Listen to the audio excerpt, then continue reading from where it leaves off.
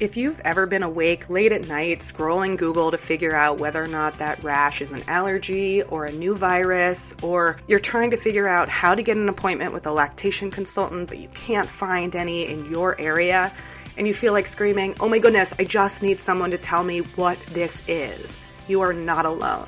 Motherhood today is really hard, it's hard to get answers, and it's hard to find people to help us. That's why I'm so excited to tell you about Oath Care.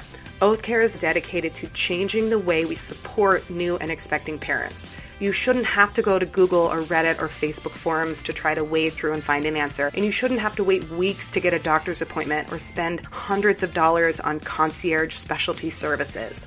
Oath Care is pretty cool. They envision a new model of healthcare that's rooted in community, and they want to improve the health of all families. So the way they do that is they provide complete support for mothers experiencing fertility, pregnancy, and pediatric journeys. When you download the app, you will be connected to your own care team. So you get a stage-based specialist, somebody who knows exactly the stage you're in. You get a mental health therapist and a trained parent guide. And they're available in one chat room to answer any and all questions you have 7 days a week. Plus, they have additional specialists like sleep consultants and lactation consultants, so that if you have a question they don't know how to answer, they'll bring that person in to help you. You'll be matched with a community of other mothers that are also going through those same experiences. Instead of wading through the judgment of hundreds of different online threads, you can go to a place where there are experts that you can trust with the wisdom of other mothers in a kind, positive, safe community. They just launched recently, and it is so beautiful. I really love it when our sponsors are such a good fit for our community. I think that people listening are going to love it. So check out the show notes. I'll put the link in there. It's Oath, O-A-T-H, like the Hippocratic Oath. You can download it at oathcare.com, or it's available in the Apple App Store or the Google Play Store. You can download it and go get the help and the support that you need.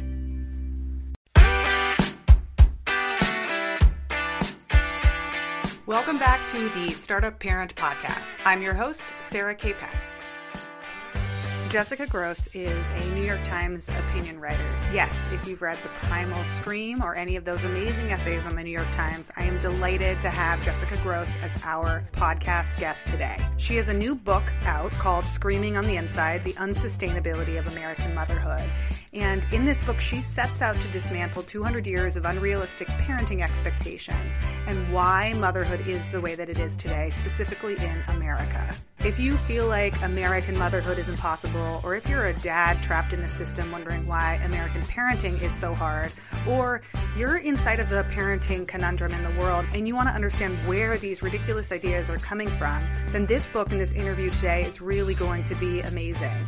She breaks down the ideals and the stories of what mothers and parents are supposed to be and where those ideas come from and why they keep morphing and making their way back into the common lexicon about parenting.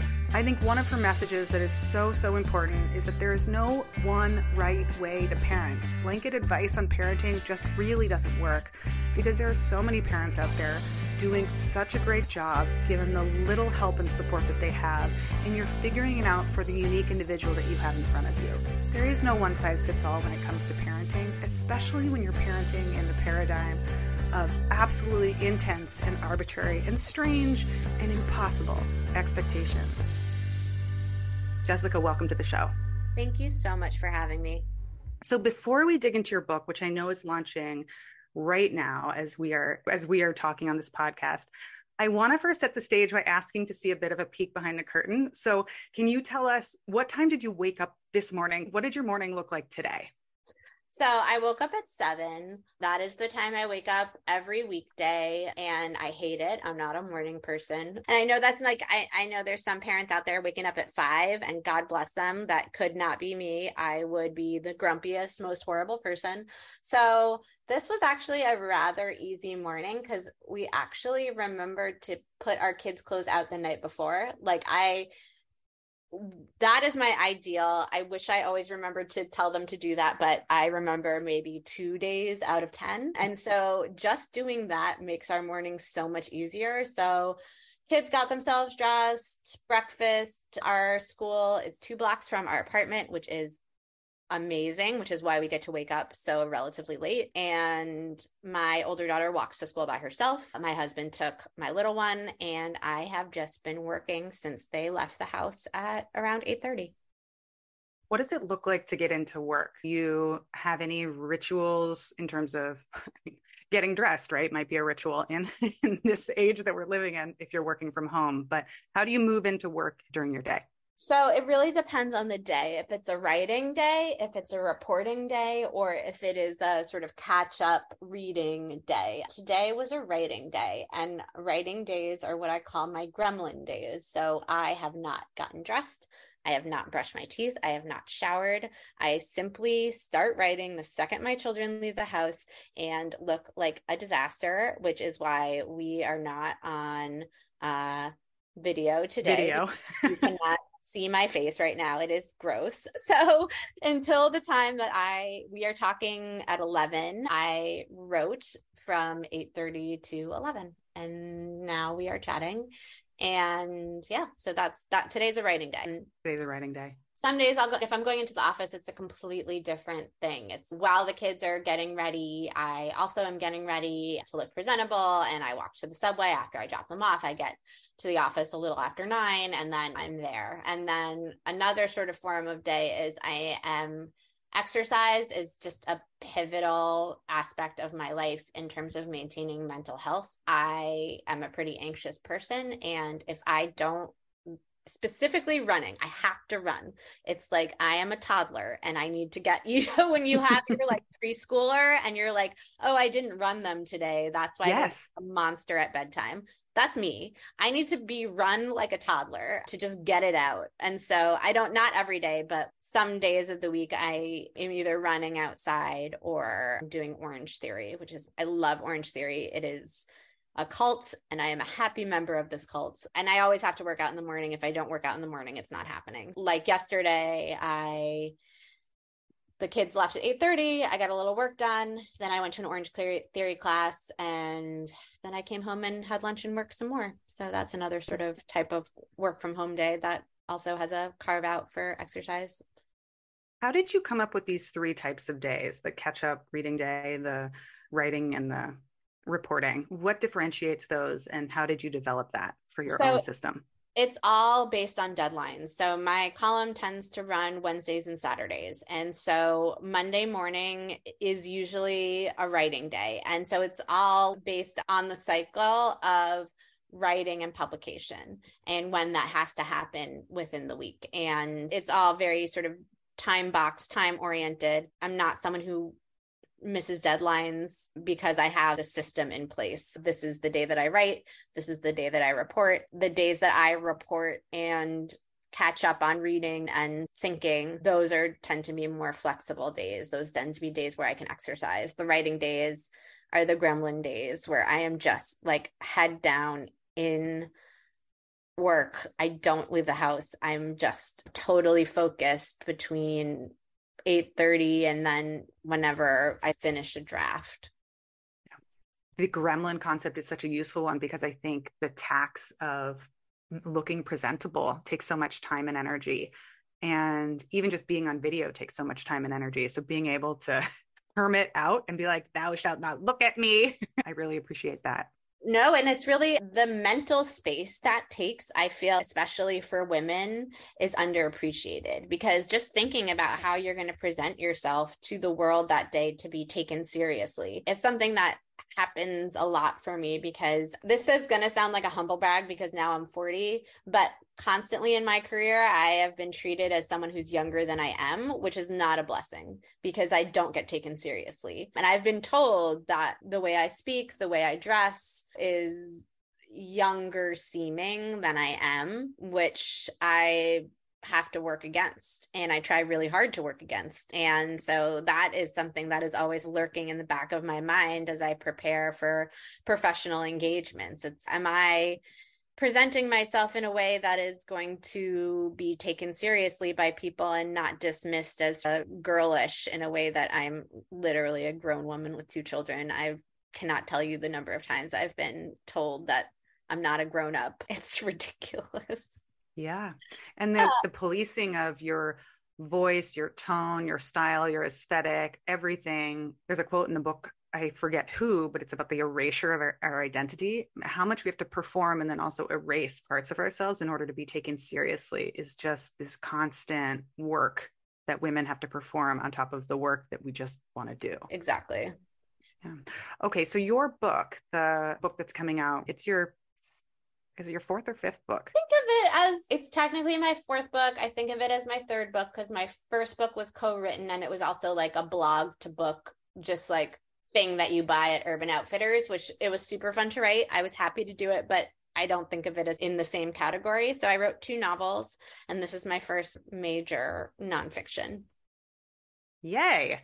So this book, screaming on the inside, amazing. I think a lot of us are screaming on the outside too, but that scream on the inside is so relatable about the unsustainability of modern motherhood. You write about this concept of the ideal mother, and you spend a significant part of the book exploring the history of motherhood from the early colonial periods, and this is the history of American motherhood, to all the way through the 1950s, how Freud has affected motherhood, the Donna Reed era, the television era, even how social media has affected these ideals. And yet throughout, there's this persistent story that kind of mutates and transforms no matter what era we're in. So I'm going to read this quote from the book.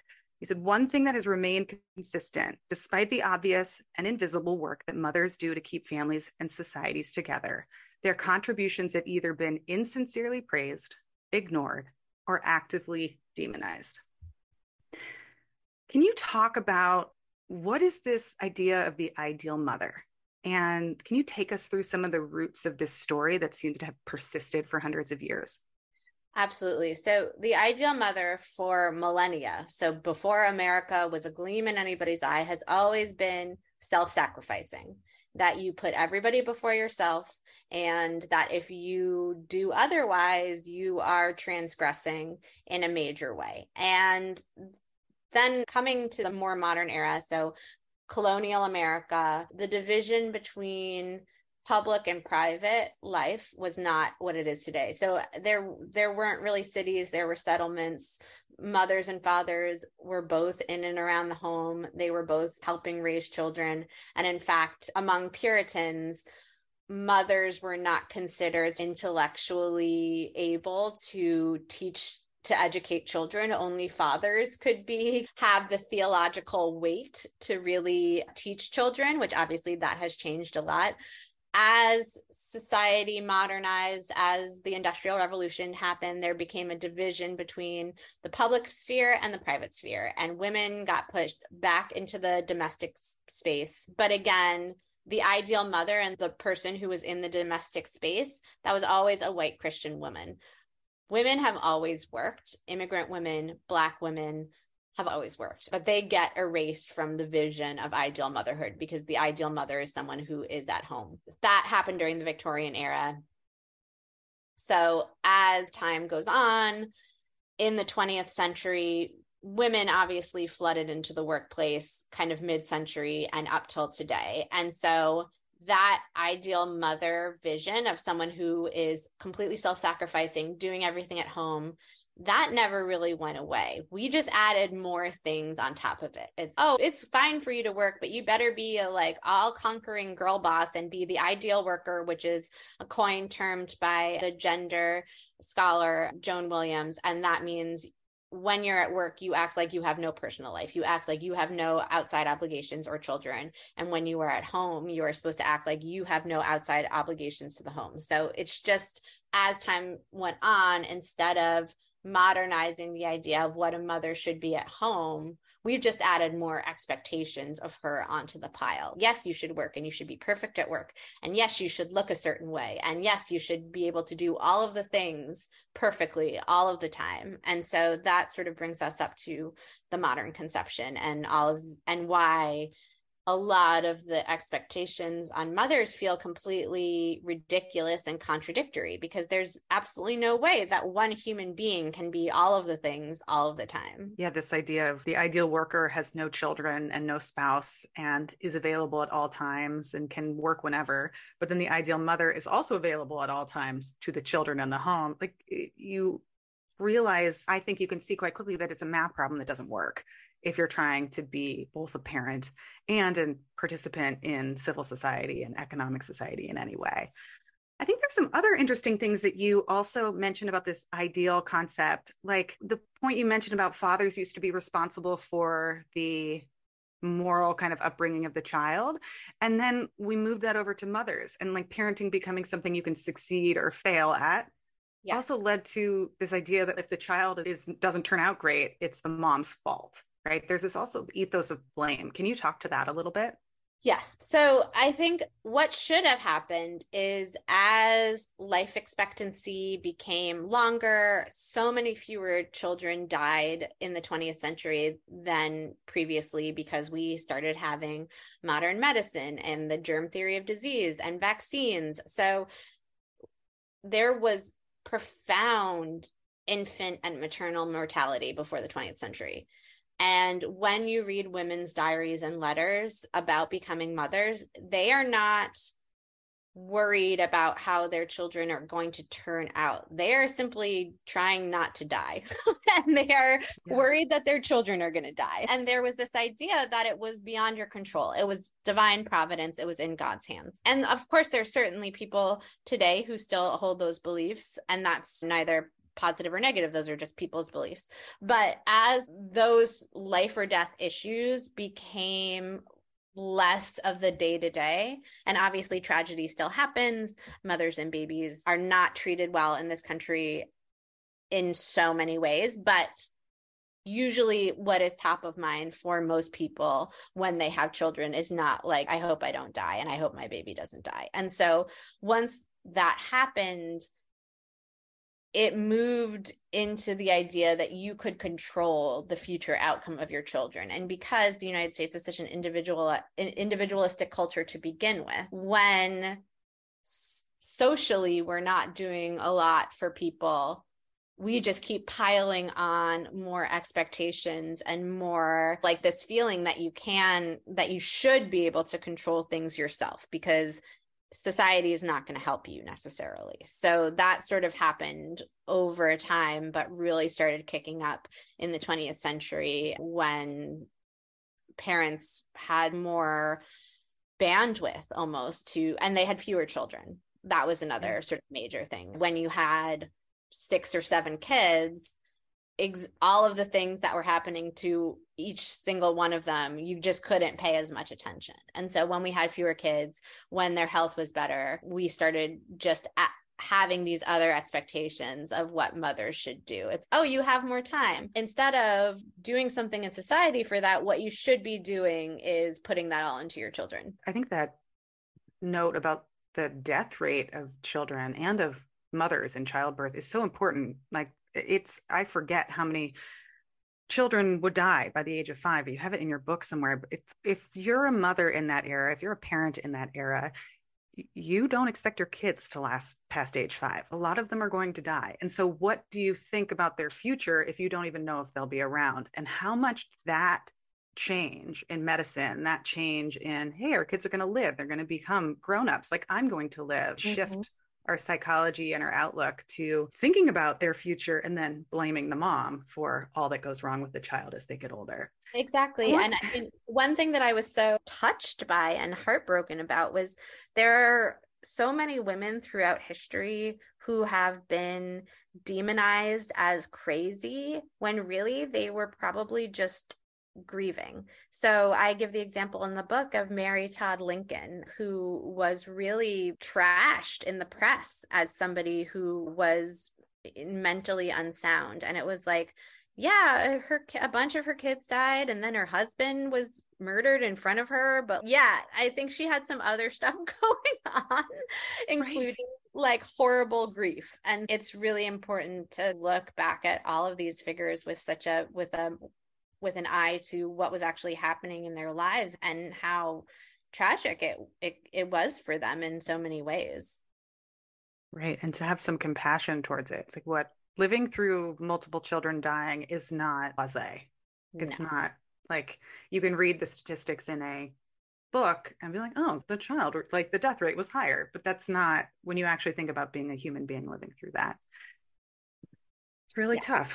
And so then we also see, I thought this was a really curious and fascinating point that you brought up. My background is in psychology. And so when you wrote about the impact that Freud had on motherhood as we start to get into the 20th century, and you have all these psychoanalysts who are writing about childhood and child development, there's this sentence, you quote this author, Ziv Eisner.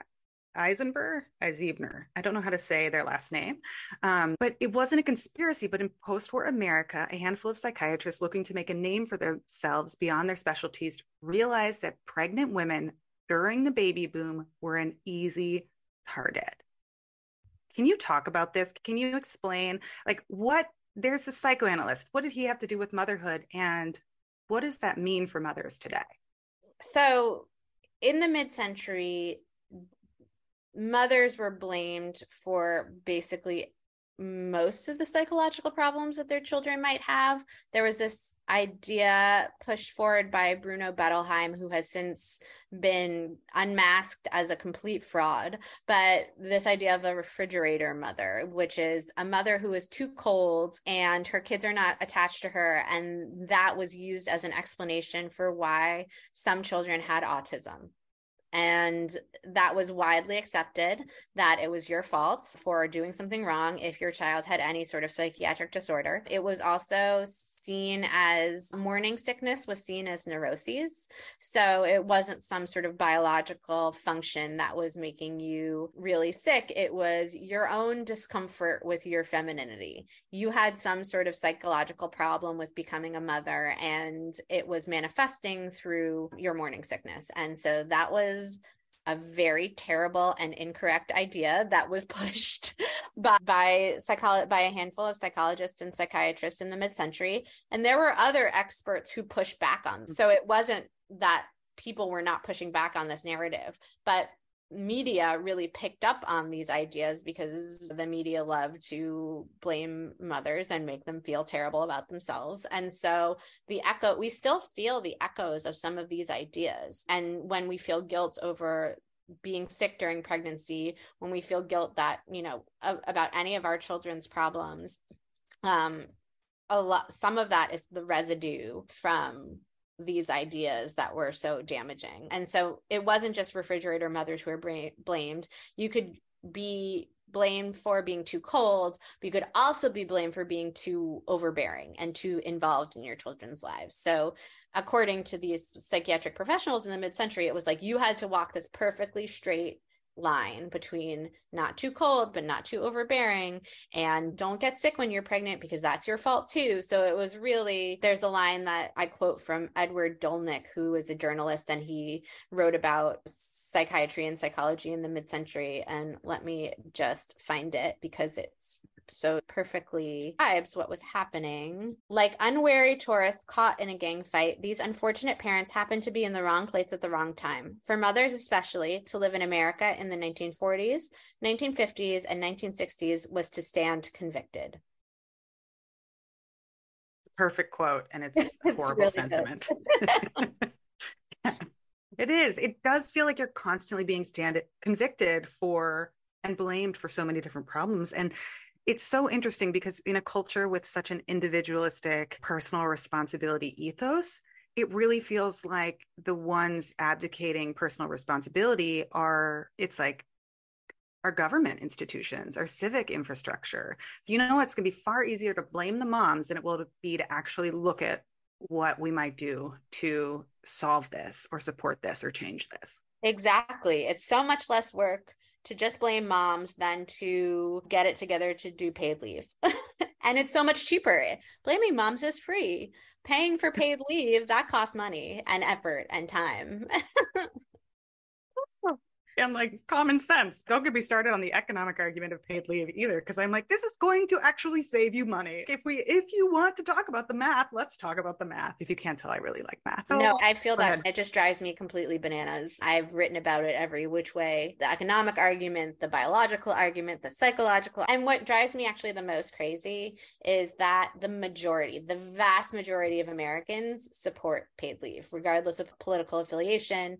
The idea that parents should be able to bond with a new child in their home, I think is a pretty unassailable notion. Yeah, it's not controversial. No, it is not controversial. We just can't just can't get it done. And then, yeah. And it for dads too, it's so hard because then they compete with each other and they don't want to look weak. But if you ask dads, they also want paid leave. And time with them. 82% of them, something outrageously supportive. Mm-hmm. So dads want this. We just don't take it because we're afraid of what other dads will think, except actually they want to take it too. So this leads me into another question I have for you, because you have written about it from every single angle. You have talked about this. You've written articles about how mothers are screaming and like, why isn't anyone listening?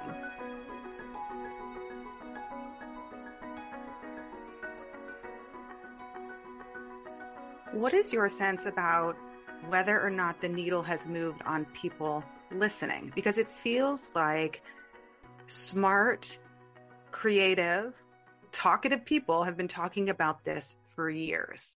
We have a history of people writing about this and talking about it, and yet I sometimes fall into frustration and despair because I feel like nothing is changing. Do you think that, especially over the course of the pandemic, what's changed in terms of who's listening or who's talking about this? So I think there has been incremental change over the past several decades. It's not going to make the cover of the New York Times that Maryland passed paid family leave, which they did in the past couple years. So I was just thinking, because I follow it so intimately, every week there is a positive story about forward movement on all of these issues. Much of it is at the state level. So it's, if you don't live in New Mexico, you're probably not going to hear about the fact that this week, New Mexico just passed a huge bill that's going to pay childcare providers a lot more money. You wouldn't hear about that. So I think part of it is more of a complaint with the sclerosis of our federal government. The federal government's not doing a lot of things for a lot of people right now because gridlock and there's so many reasons Congress is not working the way that Congress is supposed to work. And that's a whole other topic for another time. And I think attitudinally, we are going to see a lot more change in the next 10 or 20 years as Gen X and millennials become leaders in major companies. The people who tend to be the heads of companies now are men in their 50s and 60s who probably were never the primary caretakers for children. And so even if they can have some sort of awareness of the lives of most of the people who work for them, they just can't empathize on a deep enough level to change policies. But I think as the younger generation who is more involved, how more men are taking up the mantle, I think that change will happen. It's just not going to happen quickly or uniformly in every place. But it's not even something that breaks down necessarily among partisan lines. I think a lot about the fact that states like Oklahoma and Nebraska, which are red states, have done a ton for childcare and universal pre-K. And so it's just so many people want these things. Political and institutional change just takes a lot of time. And again, as I talk a lot about in the book, the systems were built for dads to work and for moms to stay home and for heterosexual couples in a nuclear family. And so I don't think that the systems are going to get dismantled, but it's going to just take time for them to acknowledge the fact that the vast majority of people don't live that way. Okay, there are a couple of points in here that I want to follow up on. I want to put a pin in the nuclear family versus what families actually look like. I want to make sure to ask you about that. And this idea that it may not happen at the federal level, but there is incremental good news happening at the state level. How do you maintain a pulse on that? Because I also see things like Idaho decided not to spend any of the federal monies on like childcare. And I just am so disappointed. It's like literally they finally passed money to give to you and then you didn't even give it to the moms. How do you personally keep a pulse on that and understand I despair constantly, all the time. I'm dispirited. But the way that I keep up with it is I think about all the activists and parents I've interviewed over the course of the past 10 years who are working towards this, and they are tireless. Like, despair is not productive. And just know, and just as sort of like a practical matter, my brain is broken by the internet. So I'm constantly looking at Twitter, I'm looking at Instagram, I'm looking at every place where one could possibly get news. The only reason I'm sad that Twitter might go away is because I have curated so many people to follow who cover these topics. And so I'm constantly kept abreast of all of these issues because I've spent years following people who cover it. So right. That I will be super sad if Twitter goes away, because then I will not be able to keep I used to do it on Google Reader, RIP Google Reader. It was a great service. I'm so sad that they did away with it. Feedly is just not as good. So yeah, as a practical matter, I'm just reading the internet constantly to the detriment of my own brain. Yes. Yeah. The sleep, for me, it's like the spasms of not being able to think in a straight line. Some checking and the impulsivity. It's that's a topic for another episode of the podcast, like several episodes. So it doesn't occur to you to just like casually on the side rebuild what you built on Twitter somewhere else? No big deal, second job. But more seriously, have you thought about what that's going to look like to create a different network of people covering parenting and gender and motherhood? No, I don't know what I'm going to do. I have Instagram, but it's not the same because it's not text-based, right? I want to read the articles. I want to know.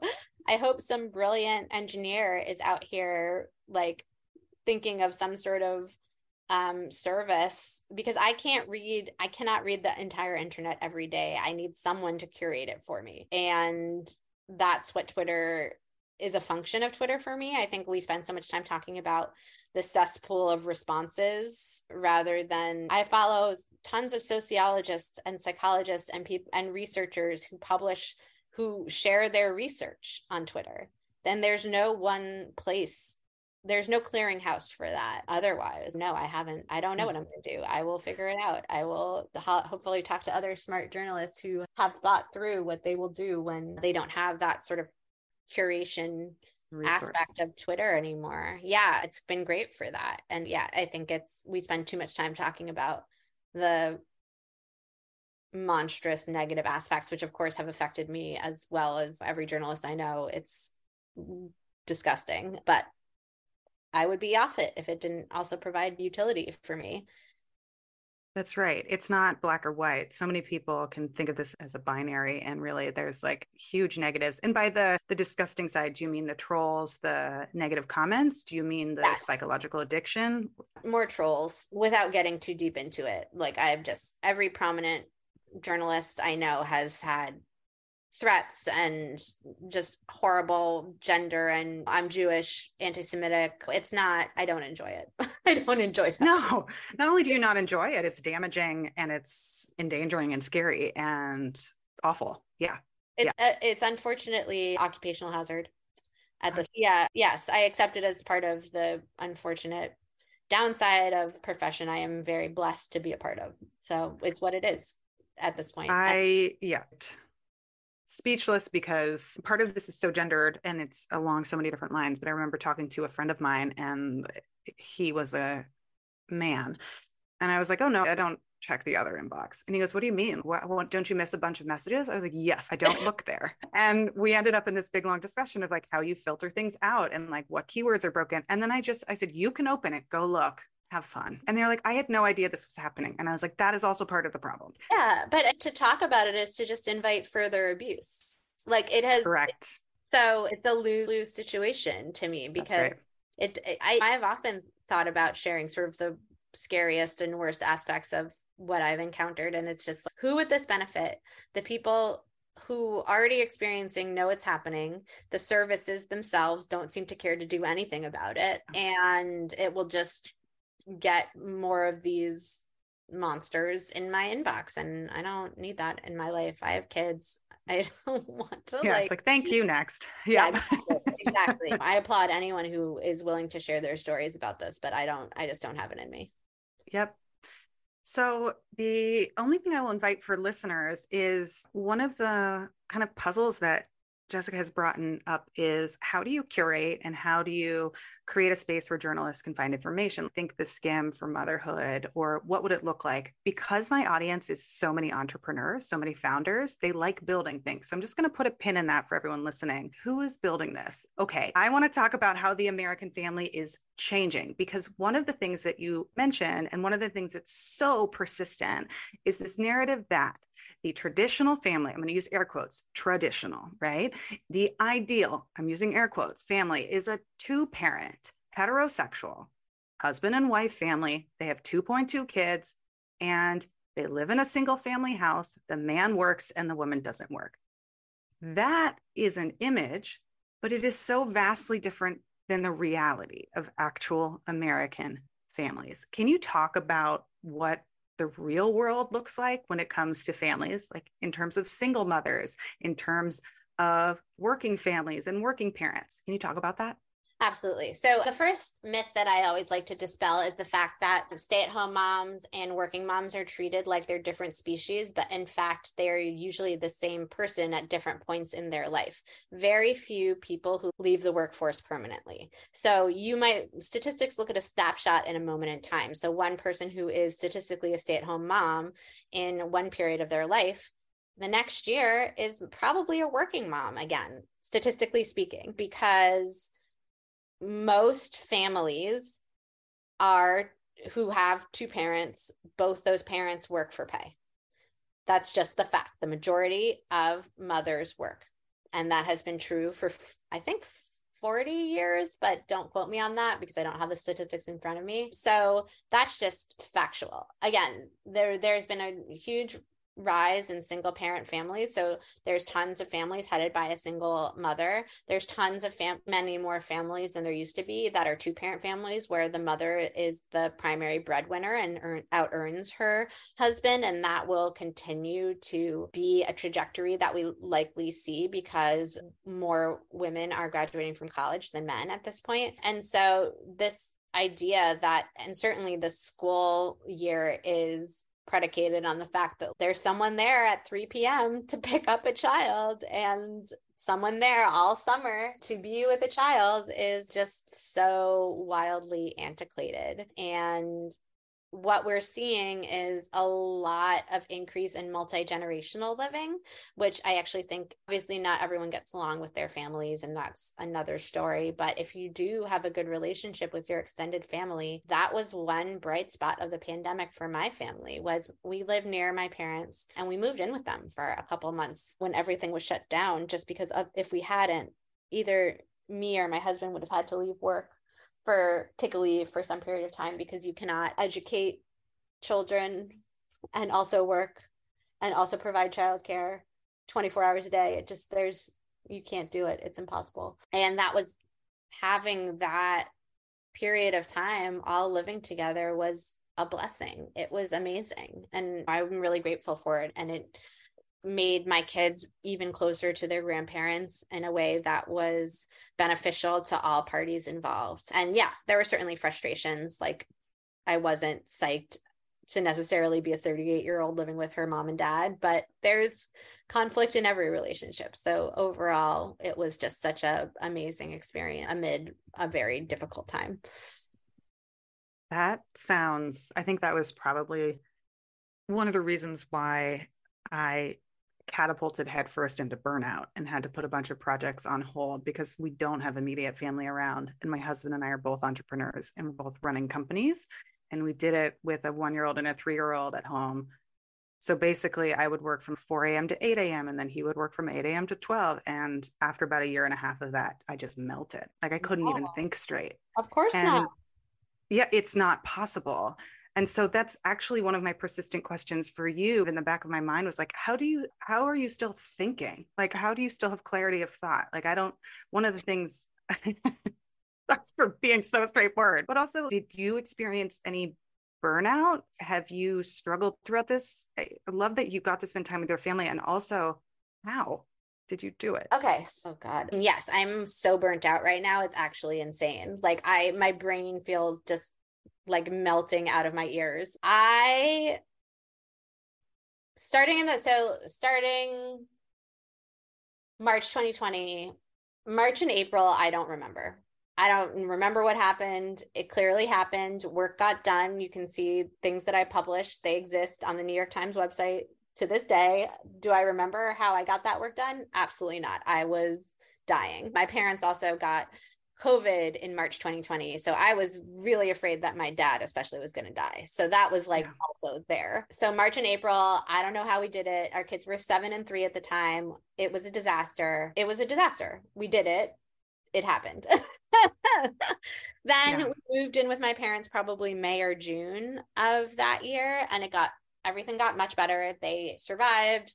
They did not have seemingly super lasting damage that they, in retrospect, both had a couple symptoms of long COVID that did ultimately resolve. But starting when we had some help, it still was like our days were fractured, and we were waking up really early and working weird hours and still having to do a bunch of childcare in the afternoon, but it was manageable. And so then fall 2020 to early 21 was also really stressful because we came back to our apartment, which is not huge, and our kids were underfoot, but we had the little pod situation, but it was just so loud all the time. And there were so many children in the house that it was really hard to concentrate. And yet we managed to do it. We live in a 2-bedroom. We have no office in the house.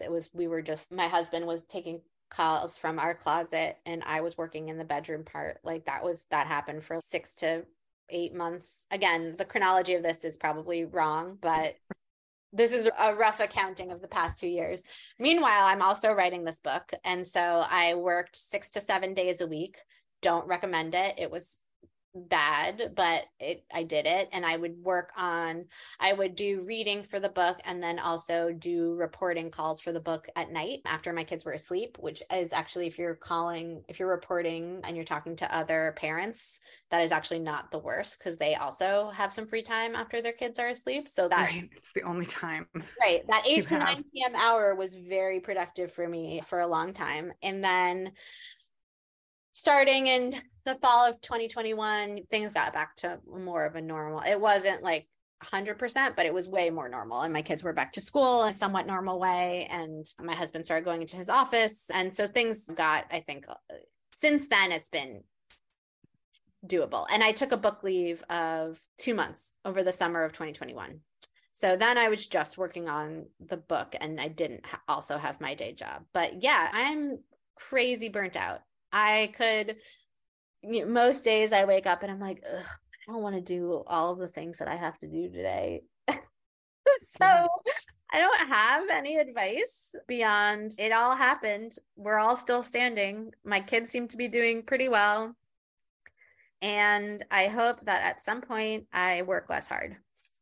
Yeah, I was going to say, do you have a plan? Because you have a big book launch that you're in the middle of. Do you have any plan for rest or recovery like 6 months after the book launches?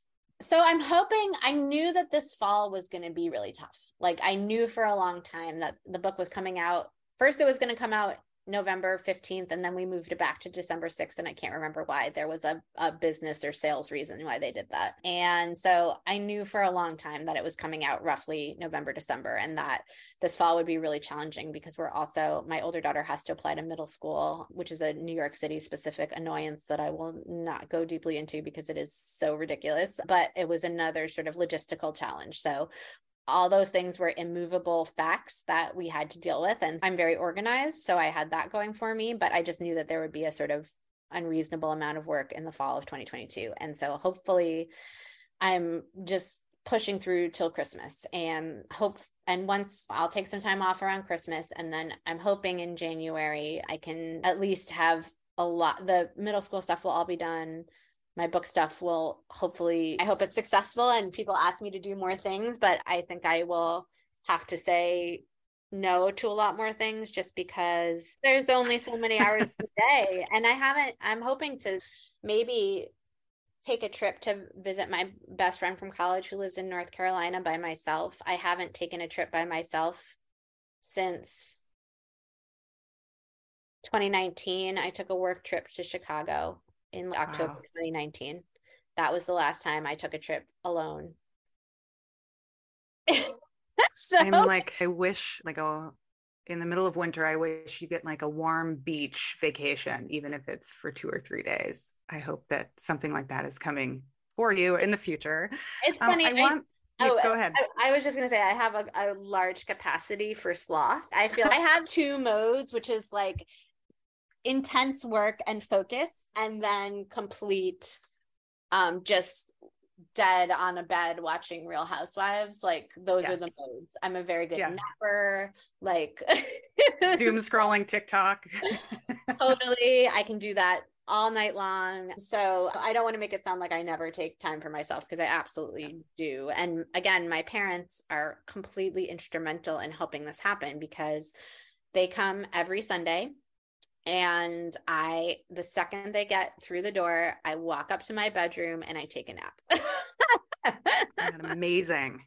That can be It, life-changing. A weekly it, nap can be life-changing. it truly is. God bless them. And what's really special to me is like the generational resonance of this, because my mom also worked full time and we lived near my maternal grandparents and we saw them once a week. So my parents feel very deeply that they're like paying it forward, which is just amazing and very meaningful to me.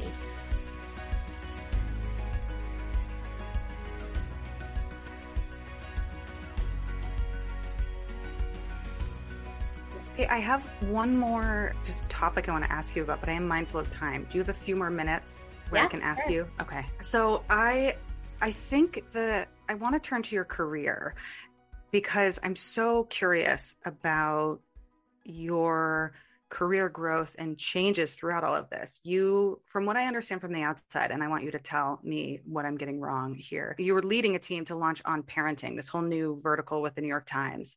And that launched, was it in 2018 that launched? 2019. 2019. I remember when that started to come out, and there was a group of people, and I think it was pretty pivotal because I don't know if the New York Times had a section on parenting before that.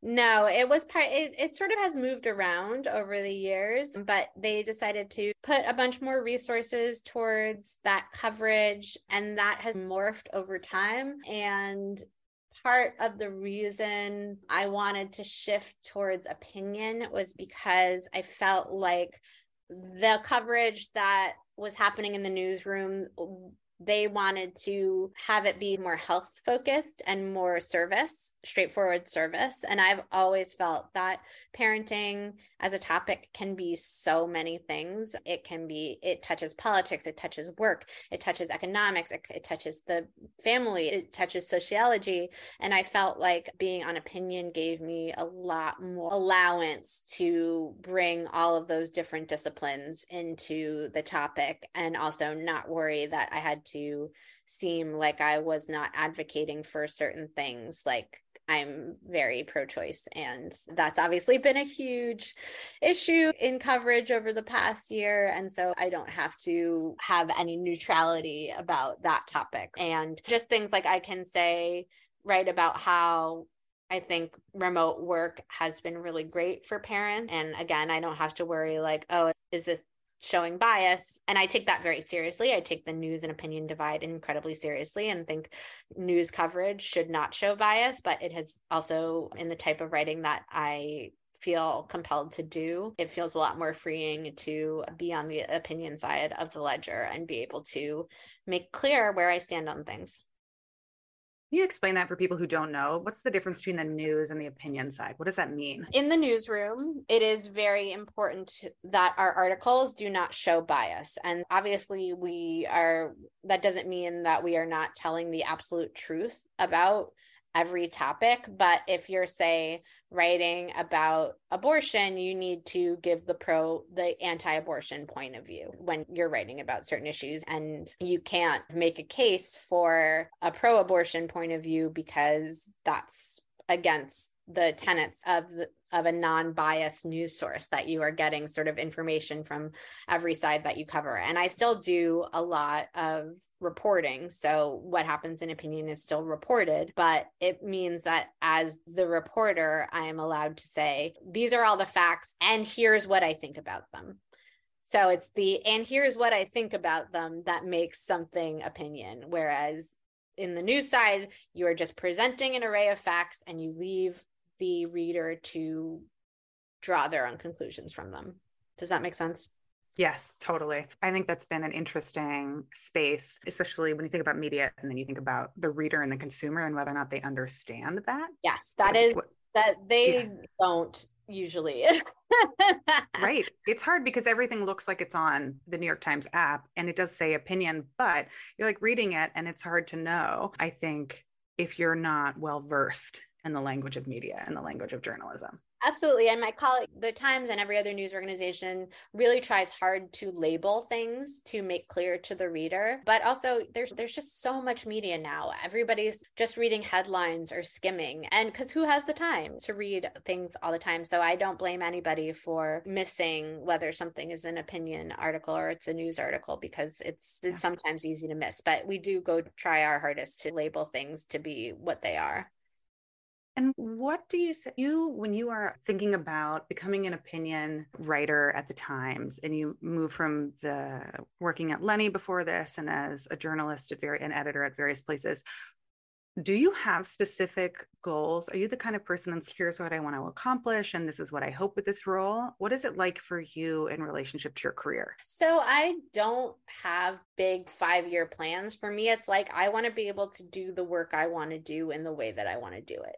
That is what is important to me day to day and with the people that I want to work with. And so in terms of goals, in an ideal world, I would be able to change some people's minds. I would be able to make arguments, not just for people who agree with me, but that I would be able to inspire people who don't agree with me to change their position or at least consider a position that they don't already agree with.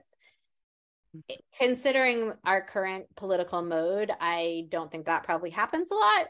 If it does, amazing. That would really make my day if someone said, oh, this really made me think differently about this issue. Second goal, which is very close to the first, is for the people to feel seen and understood by the things that I write about and to feel more confident in their lives and in their parenting and to feel less alone.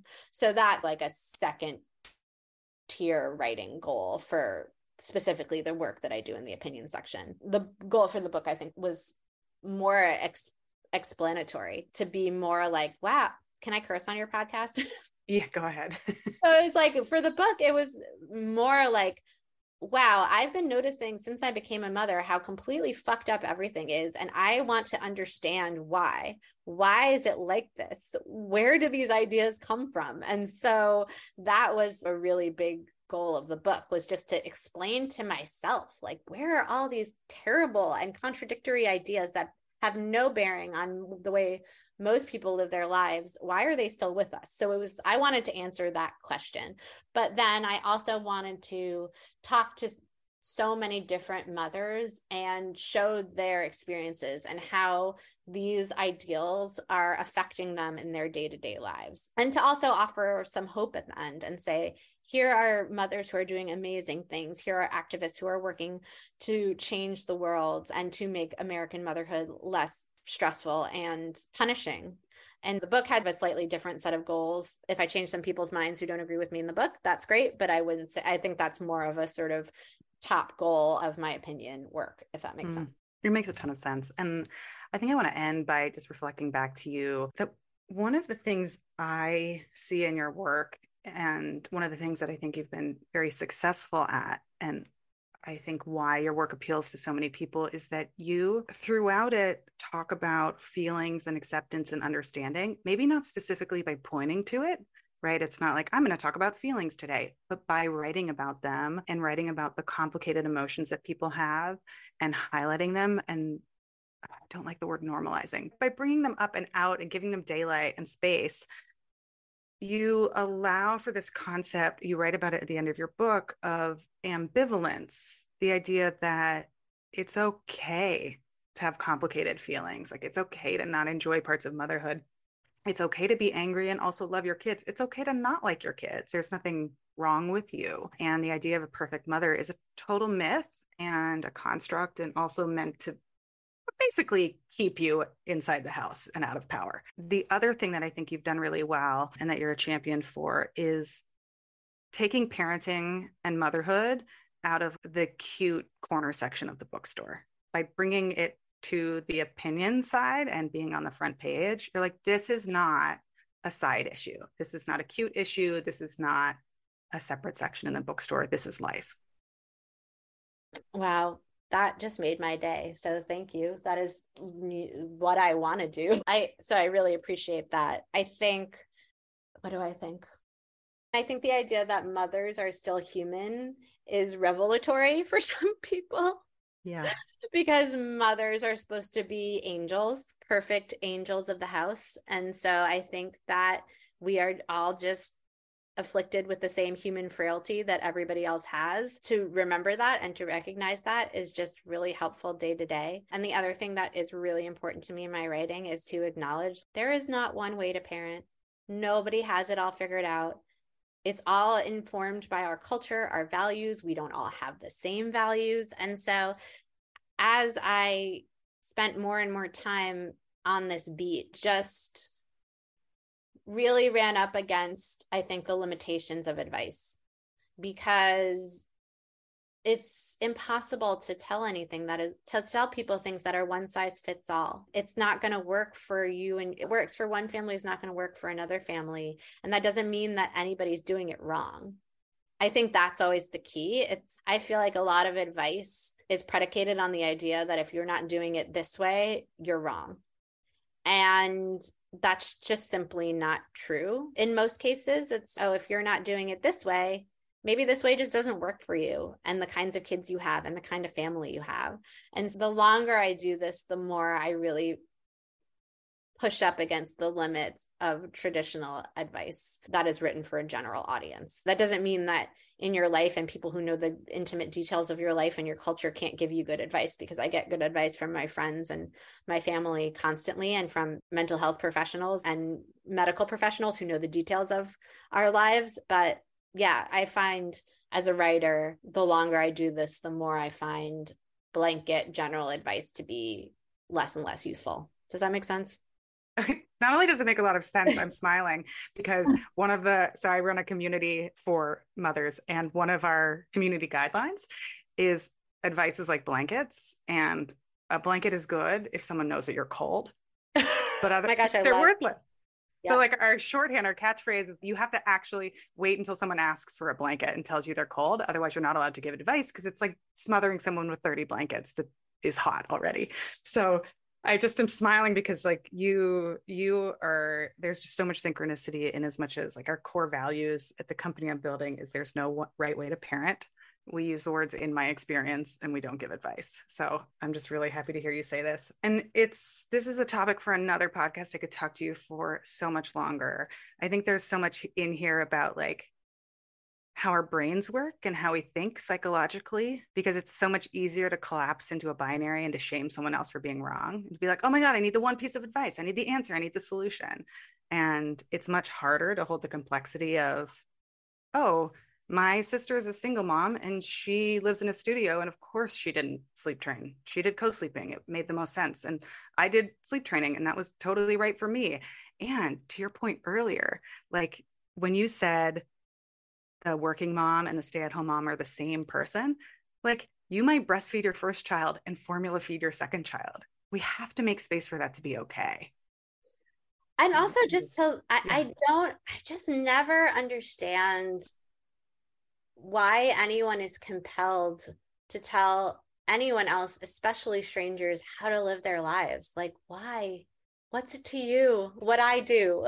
Like, I don't get it. And I also think that what so many people expressed to me in the book was not only did they feel bad about certain things, but then they felt bad about feeling bad. Oh, double arrow. Like, I know the sort of compound nature of these feelings, that it's like, oh, you're being made to feel guilty because you didn't do X thing that someone else said was so important. I think it's also because of these ideals that are so present in all of our lives. It's hard for us to accept that actually for a lot of stuff with their kids, we don't have control, and it doesn't mean anything. Like whether or not I quote this in the book. There was a piece that my former mentor, current friend, Hannah Rosen wrote in The Atlantic in 2009 about breastfeeding. And she has this thing about how if you look at your child's second grade class,